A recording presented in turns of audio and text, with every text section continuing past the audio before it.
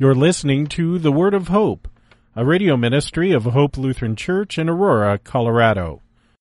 In the name of Jesus, amen. I want to take a moment to tell you what an honor it's been to serve you this year. I've learned so much, I can't even explain it all. And I want to thank you for allowing me this privilege and this honor. I hope you have been as blessed from our time here as we have been. We have grown to love this whole congregation. And we are very sad to have to leave. I'd like to talk about this morning why, specifically, it has been such an honor to serve here. What's going on here is more than just about human relationships being built. There's more going on here than what we see on the surface. And to help point this out, after service today and after the Bible study, we're going to engage in a feast and a meal, a celebration in honor of my service and my family's departure. Now, these words that I use to describe this, words like feast, meal, celebration, used to describe the roast that we're going to have, or as I would call it, my public humiliation, are the exact words that are used to define a banquet. So today, we're going to have a farewell banquet. But there's another banquet going on here as well that we might not be aware of. This feast, this meal, this banquet is a celebration of something greater than a farewell to a vicar. It is a banquet of which I have had the honor to serve in all year long. Every Sunday we are gathered here, we are partaking in this banquet. And pastor's not the host, I'm not the host. And the celebration is not for us. God is the host in this banquet. And if you will, Pastor and I are nothing more than the waiters. This is one of the many reasons why it has been such an honor to serve you this year. I have been able to be involved in God's banquet for you, His guests. I have had the honor and the privilege to serve you, His gifts for you. Now, this banquet might not seem like much. This banquet might not seem like God's kingdom coming, but it is. You are partaking of His kingdom here and now in this banquet. His banquet held for you. The celebration here on Sunday is a little piece of heaven here on earth. So if you will, I have had the great privilege this year of bringing God's kingdom to you. If you look at the surface of what might be happening, it might not seem all that special. And when it comes to excitement or entertainment, this might not be the most appealing banquet out there. And I guess if that's all you're willing to consider is the surface elements, then yeah, it is true. It doesn't seem that great. But if you look under the surface, if you look to the truth as to what is taking place, then there is no greater banquet, no banquet that could ever compare to the one being hosted here on Sunday. Here in this banquet, you are being given eternal life. You are being given a gift more precious than any bank account, more valuable than any gold or silver or anything that will decay. God is your host, and you are being given Jesus and the forgiveness He has for you. You are given the Son of God every Sunday. You are partaking of a banquet that is going on at the same time in heaven. You are the guests receiving heaven coming to earth for you.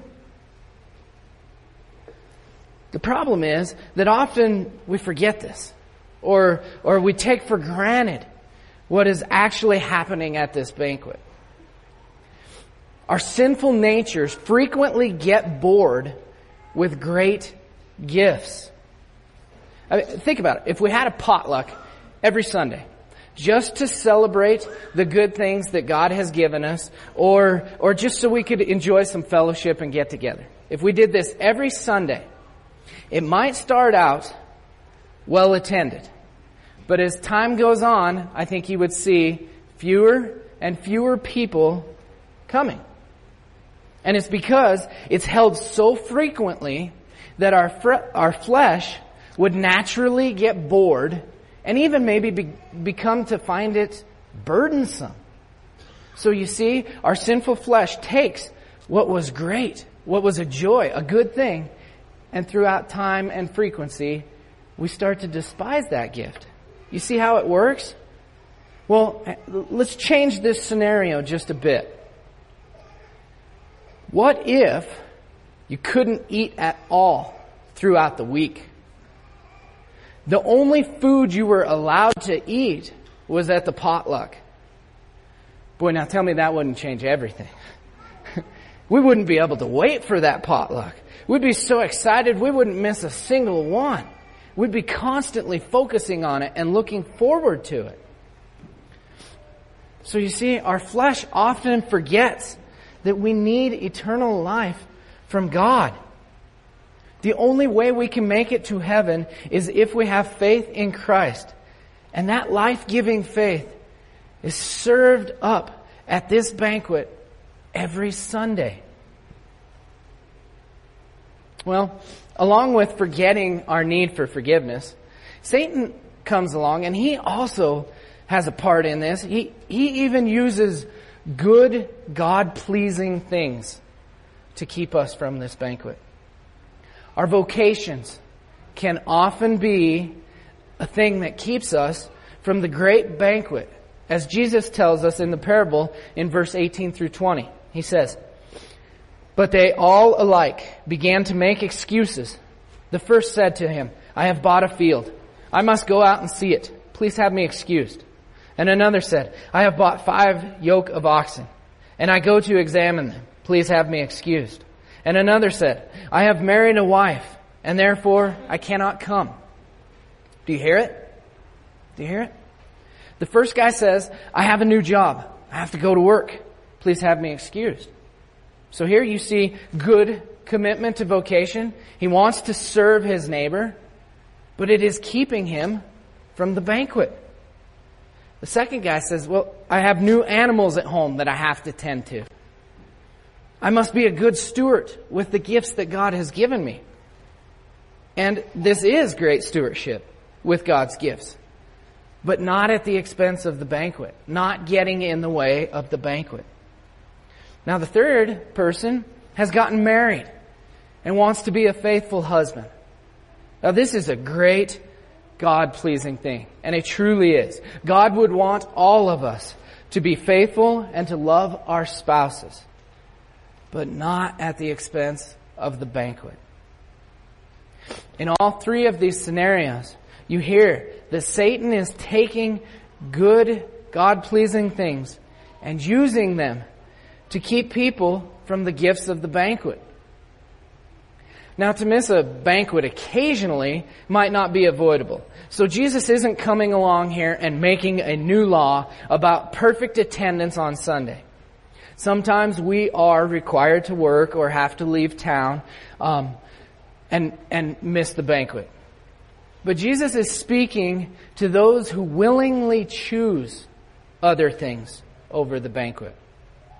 They are choosing to place vocations in higher esteem than the banquet.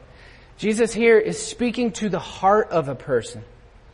I mean, if we can't make it to the banquet because our car breaks or because we have to work, then it's circumstances that have prevented us, not the lack of desire. It is, however, a great temptation to place other things in front of this banquet. The world is so fast-paced and so distracting nowadays. There are so many things that draw our attention away from this feast. But we must recognize them as exactly that they're temptations. We need to remember that we have a need that can only be filled in this banquet. Our sins, our lusting, our hateful thoughts, our ungratefulness should technically and actually prevent us from being included in this banquet. I mean, if you really think about it, the only one who should really have their name on the guest list is Jesus. He is the only one who deserves to be here and to partake of the heavenly things. So it is as though you are being invited to a celebration that you have no business attending. I mean, think about this. Imagine it. And try it if we can keep this in mind. Imagine if you made it to the guest list of the Grammys or something like that. The Emmys or something famous like that. Would you turn it down? Well, probably not. This would be a once in a lifetime honor and a celebration that only comes once in a life. And that's just going to hang out with a bunch of famous sinners. I mean, that's all they are. Here at this banquet, you get to hang out with the God of the universe. And you don't have to worry about being caught and being kicked out of the banquet, even though your sins tell you probably should. So to follow along with this illustration, Jesus, if you will, He is your doorman. He is the bouncer. And He writes your name on the guest list in His blood. He paid your cover charge on the cross. Those sins of yours that should be keeping you off the list, He wiped clean. He wiped that list clean in His death for you. Well, then in verse 21, the host responds to the first group by inviting the less privileged to the banquet. It reads, "So the servant came and reported these things to his master. Then the master of the house became angry and said to his servants, 'Go out quickly to the streets and the lanes of the city and bring in the poor and crippled and blind and lame.'" Here Jesus explains that because the first group rejected the banquet, the master is going to send the invitation to those who don't suffer from the distractions of vocation. And by doing this, the first thing that is made very clear in this parable is that the master's concern isn't about a person's standing in society. The emphasis here is on the master's desire to fill his banquet. It's on His mercy and kindness.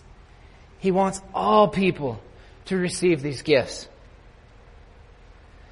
This tells us that the banquet doesn't depend on our preparation. We don't have to be perfect or meet some standard to attend this banquet. It's actually because we are all united in our inability to prepare for this banquet that we're welcome. And actually, the host is going to prepare us for the banquet. We are made worthy. We are made worthy of this banquet. And that is exactly why all are welcome. None are better than others. We are all sinners that don't deserve to partake of the great banquet, but are invited because of Christ and His death on the cross for us. Now, it is striking, though, that even the poor and the lame don't attend this banquet. In verse 22 says, "Sir, what you commanded has been done, and there is still room." I mean, you would think that the underprivileged and hungry people would have just come for the food or for something to do. Well, this goes to show that the banquet Jesus is talking about is something special. The kingdom of God and His banquet is something more than just food or entertainment. It is really interesting that the blessed and the poor don't find this banquet appealing. Then you hear again another invitation to the whole world in verse 23. "And the master said to the servant, 'Go out to the highways and the hedges and compel people to come in, that my house may be filled.'" Again, you hear that the master wants all people to partake of this banquet. So now, I think you can use this in the world. So now when the world and society is telling you, you have a mean and hateful God that is exclusive and will send people to hell, and that's just I can't believe in that kind of God. Well, you can tell them about this parable. God doesn't want to send people to hell. That's not what He's about. He wants this banquet full. He wants heaven full. Jesus died to put everyone's name on that guest list. And that's why He has the banquets, to give these gifts to the people. So this banquet is far different than the celebrations we have in our world. The barbecue or the roast afterward is something you are hosting. You as the congregation are hosting for my family and me. You are putting the celebration together to honor us and to say goodbye. Now think about this though. You are doing all the work. We are just the honored guests that just get to show up. Now the difference with God's banquet in this service is that God is doing all the work. He is hosting the banquet to honor you. Jesus died on the cross. He hung on that cross so that you would be worthy of honor. He has done all the work and is doing it all for you. We don't come to this banquet to honor God or to serve God or to somehow offer something pleasing to God. We come and are honored and served by Him. Try to keep this in mind, because when you think about it, where else in this world, what Grammy movie, whatever, where can you go to have the God of all creation serve you? Well, I hope through this sermon you can now see why it has been such an honor for me to serve this year. I haven't been just reading you nice stories from the Bible. I haven't just been helping give you communion. I haven't just been talking to you about Jesus as though He's some historical figure that's really amazing. I have had the privilege of serving you God's gifts straight from heaven. I have been allowed to be the waiter in delivering heaven to you. God gives you eternal life in this banquet. There is no greater gift that could be given to you. And I have been permitted to be involved with this great banquet. I can't imagine a greater call or blessing. So thank you again for the great honor of being a waiter in this heavenly banquet for you. Amen. The peace of God, which passes all understanding, keep your hearts and minds in Christ Jesus. Amen.